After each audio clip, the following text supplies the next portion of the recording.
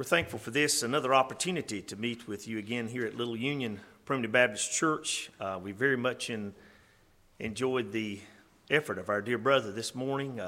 I mentioned to him as we passed, shaking hands, there were several things that he said this morning I felt was just for me, that the Lord used him to cast a handful of purpose down for this poor sinner, and I thanked him for his boldness and allowing the Holy Spirit to use him to say those things. And I would trust that the Lord would continue to bless you in your efforts there in Texas. I'm very thankful to get to spend this time with you as well as all the members and the visitors here at Little Union.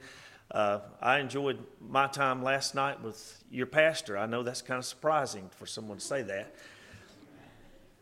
I enjoyed the time that God blessed us to have with him and his entire family. And I want you to know how I feel. I know you already know this, but the Lord has richly blessed you to have Brother Chris as your pastor, and he is blessed to be here with you. And it's good to see a congregation and a pastor in unity going forward in their service to the Lord. And I want to commend you for that and exhort you that you would continue in that way. Our brother has stirred up our minds concerning a subject this morning, and it's something that I put forth an effort in here recently at Union Grove Primitive Baptist Church. So I want to go ahead and apologize to the deacon brother that's come to make sure I don't get out of line while I'm in Florida, that some of these things are some of the same things that I've preached recently at Union Grove, but as my dad used to say, if it's worth preaching once, it's worth preaching twice. Years ago, I heard a story about a young preacher, and he was asked to preach a meeting, and they put him up, and he preached something, same subject matter that he had preached just a few weeks before, and there was an older preacher that was there on the pew, and he pecked another preacher on the back and said, that young boy's a one-horse wagon. He said, you've heard him once, you've heard all he knows. But there's an older preacher there, even older than that preacher. He poked that one on his shoulder and said, well, maybe God will give you something worth preaching twice one day. Turn with me to the book of Leviticus chapter 6. The book of Leviticus chapter 6. I think this will, in my mind, in my humble estimation, will connect well with what we've already heard. I certainly don't want to take anything away from our dear brother's efforts. Leviticus chapter 6, we're going to begin reading in verse 8. But our effort this morning is going to be concentrated on a phrase that's found in verse 13. And this phrase is alluded to in two other places in these verses. And the subject is not allowing the fire of the altar to go out. Let not your fire go out. Leviticus chapter 6, verse 8, and the Lord spake unto Moses, saying, that's a common phrase in the book of Leviticus. God spoke to Moses, Moses spoke to the people. That's what we should do. God has spoke, let's just repeat what God has said. Command Aaron and his sons, saying, this is the law of the burnt offering. It is the burnt offering because of the burning upon the altar all night into the morning. And the fire of the altar shall be burning in it. That sounds like something that's continually burning. Would you agree? Verse 10, and the priest shall put on his linen garment and his linen breeches. Shall he put up upon his flesh and take upon the ashes which the fire hath consumed with the burnt offerings on the altar, and he shall put them beside the altar. And he shall put off his garments and put on other garments and carry forth the ashes without the camp into a clean place. Those ashes had to be put in a specific place. That's good to remember. And the fire upon the altar shall be burning in it. It shall not be put out. And the priest shall burn wood on it every morning and lay the burnt offering in order upon it. And he shall burn thereon the fat of the peace offerings. The fire shall ever be burning upon the altar. It shall never go out.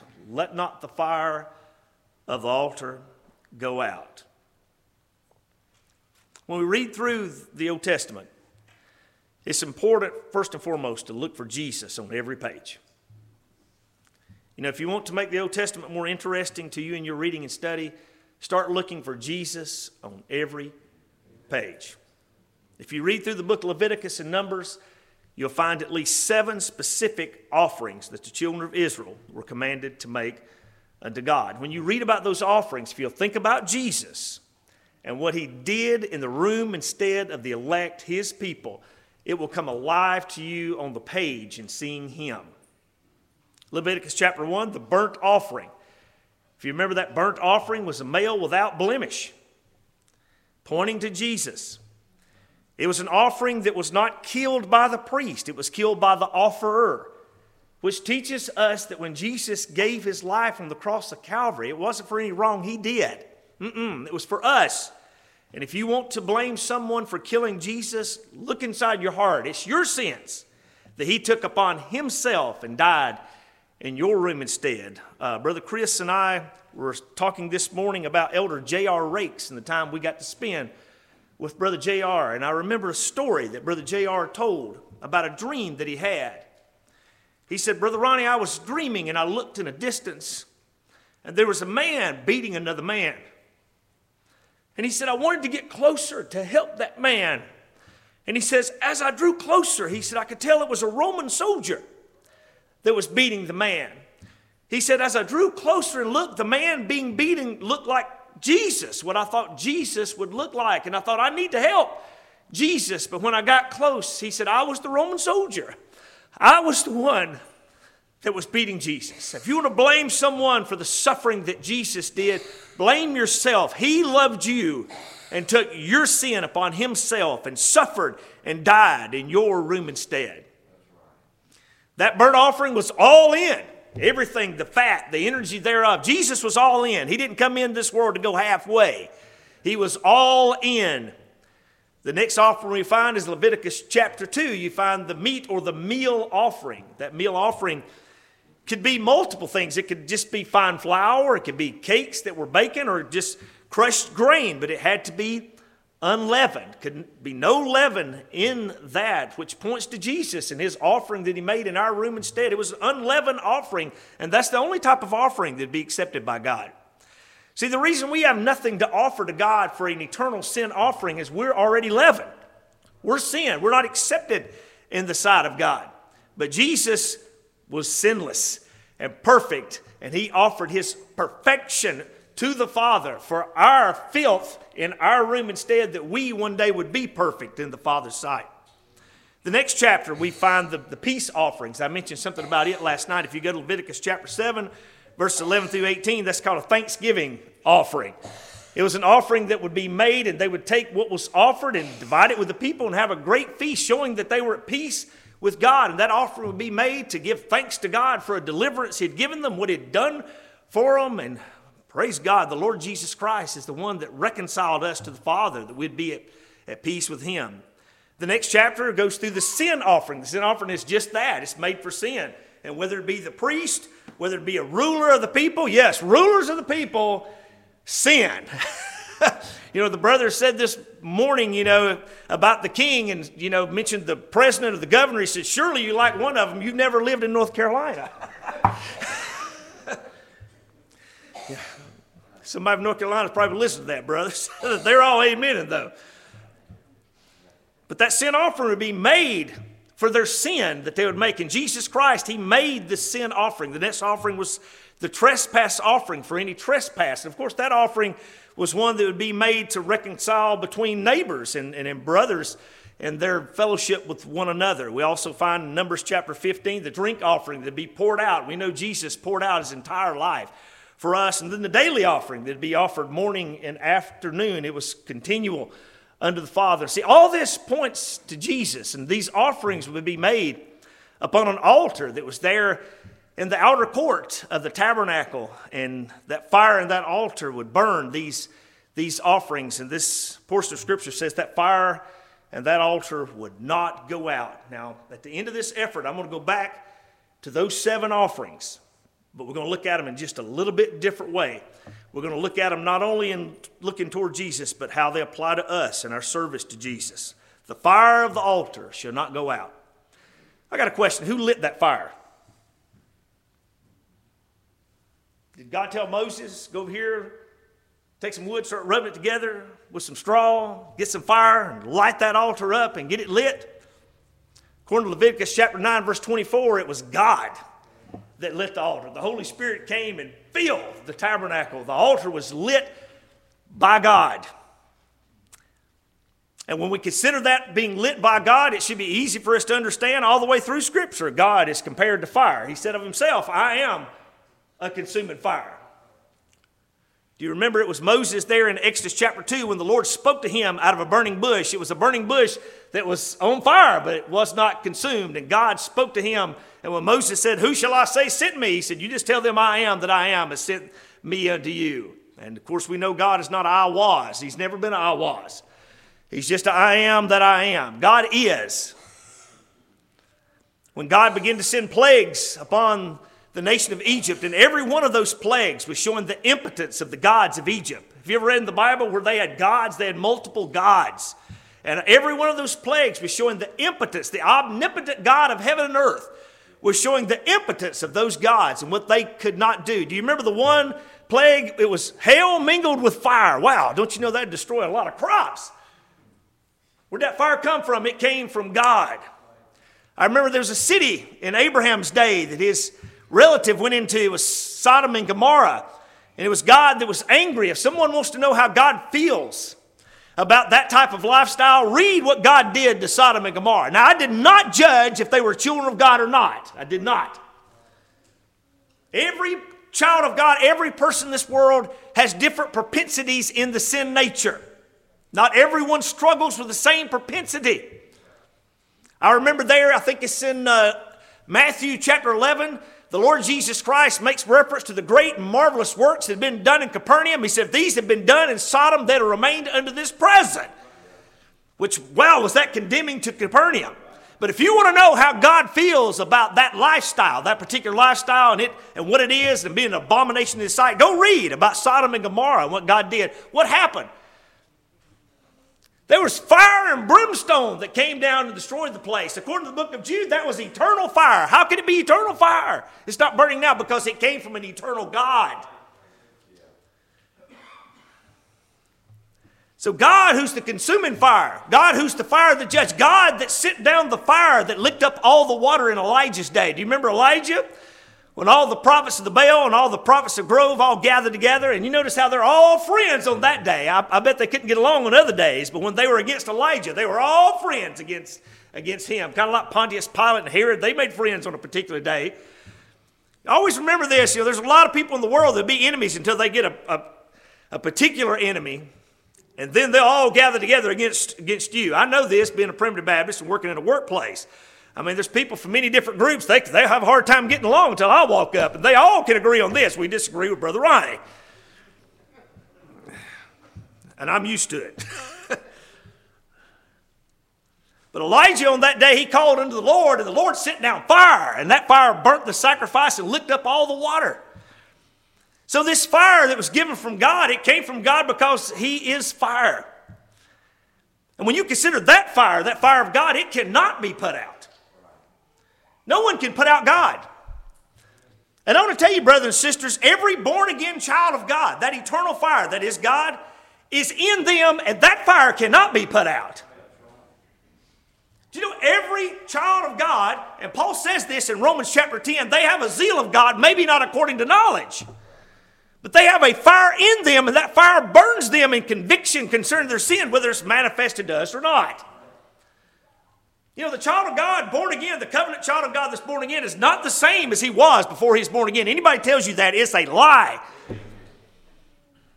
They are not the same. Now, we may not see the fruit of that, and it may not be evident to us when we're around, but they are not the same as they were. And that fire, that eternal fire that's in them, it shall not go out because there's nothing that could change that eternal work of God. Once they're born again, I believe this, once saved, always saved. Is that what you believe? I believe that. But those that have that fire in them that are able to show the fruit, and by the way, the fruit is not the root. There's a difference in the fruit and the root. The Bible says faith is the fruit. Love, joy, peace, long-suffering, goodness, gentleness, faith, meekness, and temperance. These are the fruit of the Spirit. That's the fruit, not the root. Someone asked me once, what's the biggest difference in the primitive Baptist and the people of the world? As simple as this. What most people say is the cause of eternal salvation, we say is the evidence of eternal salvation. Well, you got to believe. Well, if someone believes, I think that's the evidence of salvation. Why do you believe that, Brother Ronnie? 1 John 5:1 tells me it is. Whosoever believeth that Jesus is the Christ is already born of God. That's what that means, is born of God. Elder Neil Helms, he's the former pastor there at Union Grove Primitive Baptist Church, just a prince of a man. I mean, to know him was to love him. Brother Neil said this. He said, I've never walked out into the forest and saw an apple hanging out in the midair, Brother Ronnie, and said, you know, one day there's going to be a little limb hooked to that apple. And then one day that limb's going to go into a trunk, and one day that trunk's going to go all the way into the ground, and then it's going to have roots, and we'll have a beautiful apple tree. He said, that ever happened to you, Brother Ronnie? I said, no, sir. Never happened. What happens is you first got life, and that fruit is evidence of the life. You know, whether it's just one little knotty crab apple or it's just flourishing with apples on the tree, it's still an apple tree. And the only way it can bear that fruit is if it had life. But those who have life have opportunities to serve God in that life. True? You know, not all children of God get the same opportunity to serve in that life. Those that are blessed with the truth have a precious opportunity to serve in that life.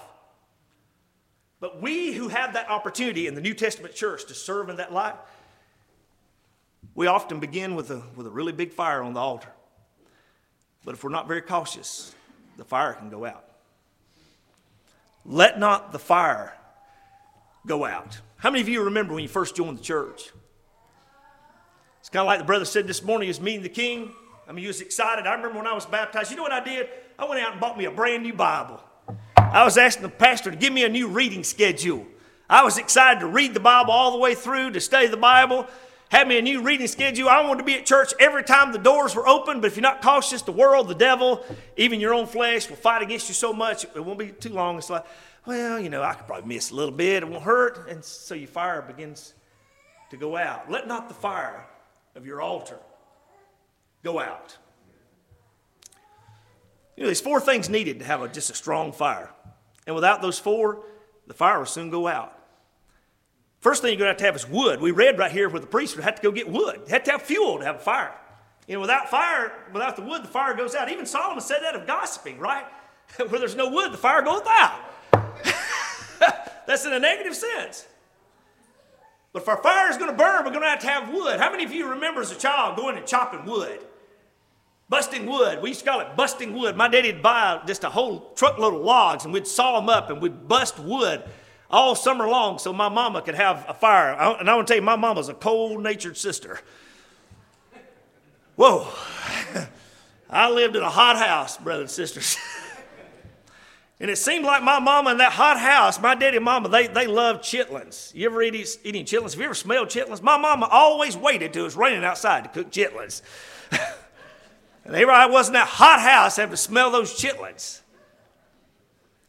But without that wood, that fire was not going to last. You know, brothers and sisters, we have a fire in our service to the Lord, this zeal. Do you know, without wood, our fire will soon go out. Well, what is the wood, Brother Ronnie?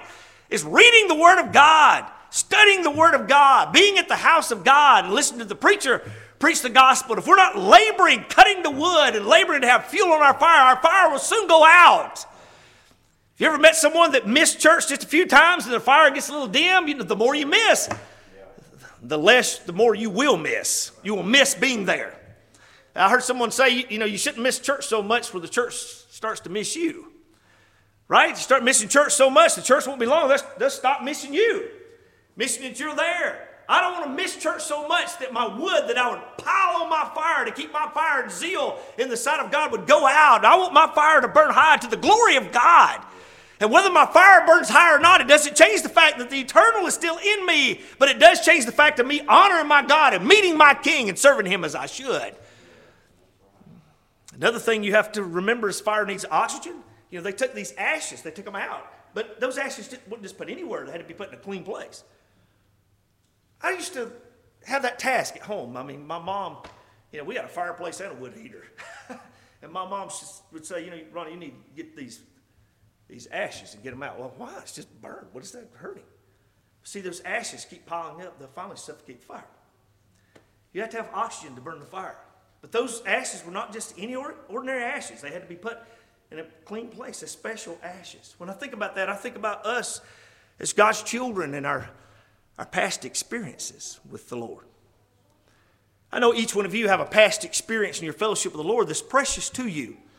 And we think about that and we look back upon that and we're encouraged by that. You know, David there in 1 Samuel chapter 30 and verse 5 and 6, when he encouraged himself in the Lord, I can't help but think that he looked back in his life and said, you know, the Lord, when I need him, he was my shepherd.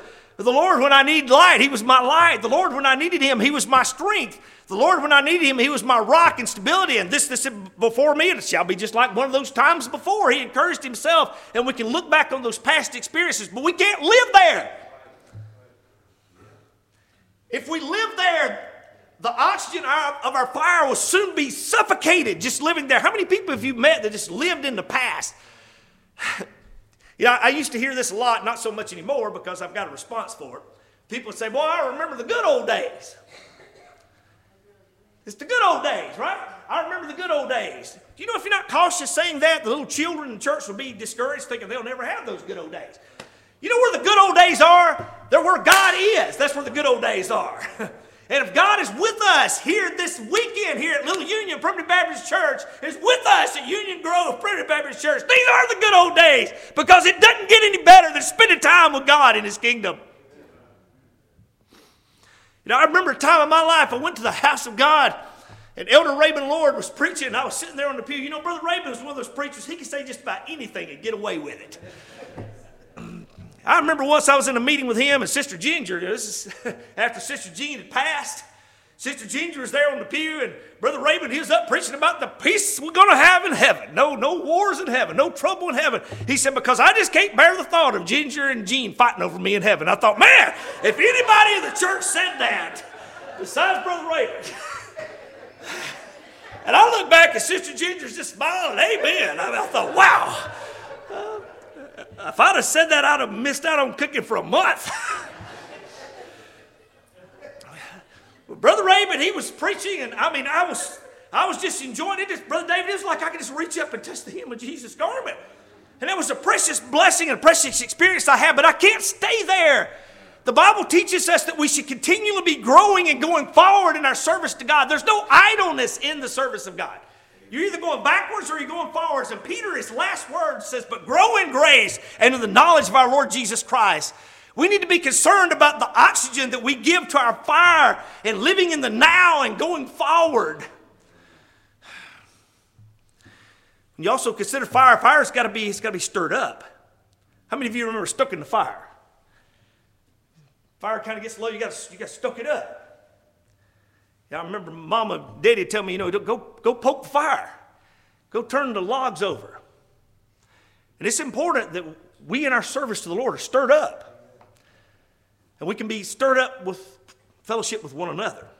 I mean, I think that's one of the reasons God gave us the church. This is kind of difficult to say, I guess, Brother Chris, but I need you, Brother Chris. I need you to stir me in my service to God. I meant that as a joke. You know Brother Chris. I love Brother Chris. He loves me sometimes. But we need one another.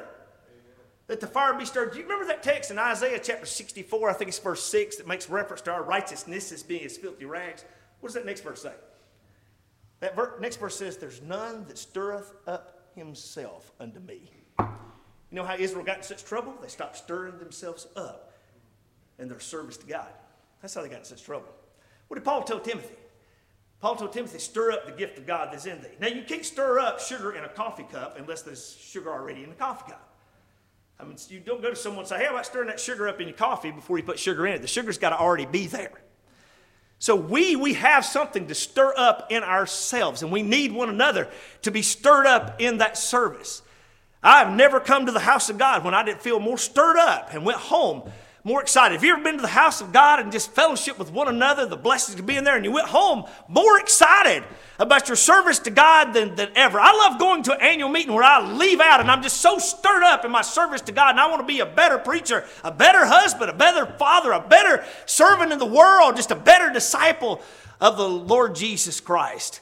You know, I love that when the Lord Jesus Christ took the 5 loaves and 2 fishes that the little boy had, the little lad, And Jesus blessed it, and the Bible says the entire multitude was filled, and they left out with 12 basketfuls. You know what they did? They come to that meeting with less than what they went out with. They went out with more than what they came with. What a precious meeting to be in when you go out with more than what you came with. But we come expecting to have fellowship with God. We're humble in His sight to serve Him, to be ready to meet our King. We can go home with more than what we came with, to be stirred up and that fire burning high.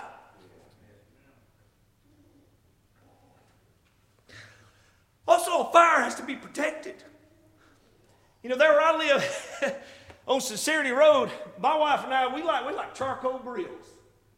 I know gas grills are real popular. I still like a charcoal grill. My wife and I love hamburgers and hot dogs on a charcoal grill. Yeah, we're primitive. Yeah, we're primitive. But you know, you start lighting up a charcoal grill. Now, I don't use matches anymore. I've got one of those propane lighters I pop into it to light it up. But you've got to watch the wind. The wind will put out those coals, right? The wind will put out the coals, and you got to protect. You got to protect those coals. And that's another point that can be made. I've heard it made many times about us being stirred up in the Lord. You know, when you take the coals and keep them closer together, they'll burn a lot hotter when you start separating them. But that fire, when you light it up, it's got to be protected. You know, it's important that we protect this fire of service that we have here in the church, that we have in our hearts and our minds. Why? Because every wind of doctrine will try to put it out. There's false doctrine in the world. You take the children that's in the kingdom of God, even the adults, there's false doctrines that are out there, and they work wildly to put out your fire to the service of God, that you be separated from the truth, separated from that fellowship you have with the Lord Jesus Christ in the truth. How many of you have experienced some of those winds that's trying to put out your fire?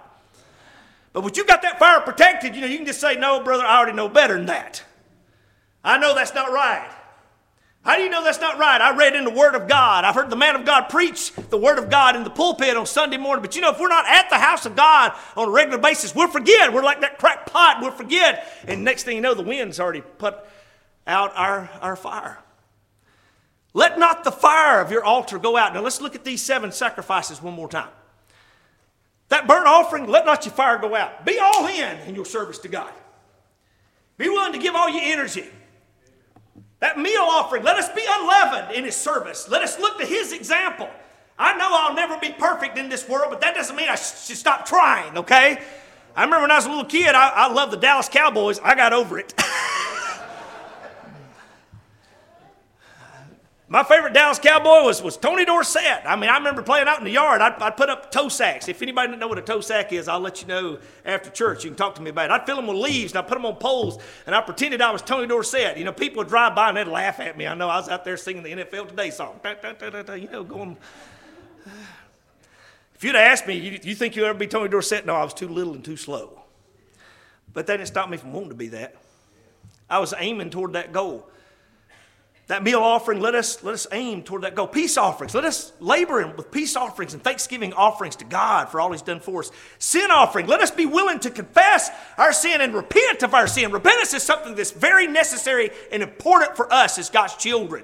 To turn from the direction we're going and turn back to God. Trespass offerings. Let us be willing, if we've offended our brother and sister, to go to them to make it right and even go further to add more to it. You remember Zacchaeus? If I've done anybody wrong, I'll restore him fourfold. Make it right. Daily, let us be offering our bodies continually unto God in His service, which is nothing but a reasonable service. Drink offerings. Let us be willing to pour it all out in His service, that God would receive glory in our temporal lives here in this world, that our fire would not go out. Give me just a few minutes, Brother Chris. I'll change subjects on you just a little bit with that fire. And I want to talk about something that the devil attacks, and he attacks the church through it. It's marriage. You know, the devil attacks the church through families, couples. He attacks them that the fire of that love that they have for one another would be put out. And what happens when it's put out? They're separated. You know, the kids are often neglected in that. They're not brought to the house of God. You know, brothers and sisters, concerning marriage, let's not let our fire go out for one another. You know, there's a girl up in North Carolina. She's there taking care of my 2 kids. I remember when I met Sister Jennifer. And when I do this, she gets embarrassed and she gives me the stink eye. But you know, I used to tell her, but I'm in the pulpit and not you. You know, I love Sister Jennifer the first time I saw her, Brother Dave. I wanted her to be my wife. I remember the first time Sister Jennifer kissed me on the cheek. Man, it's like my world stopped. And I was like the Shulamite. You know, the Shulamite said he brought me to his banqueting house and his banner over me was love. Well, what else was going on? I don't know. That's all I remember. The world just stopped. Now, I remember when Jennifer and I, we got married. I remember my daddy told me before we got married, he said, son, you better get this girl married to you before she figures out what's going on. I remember we got married. It was a precious day of my life. But you know, the devil attacks things like that.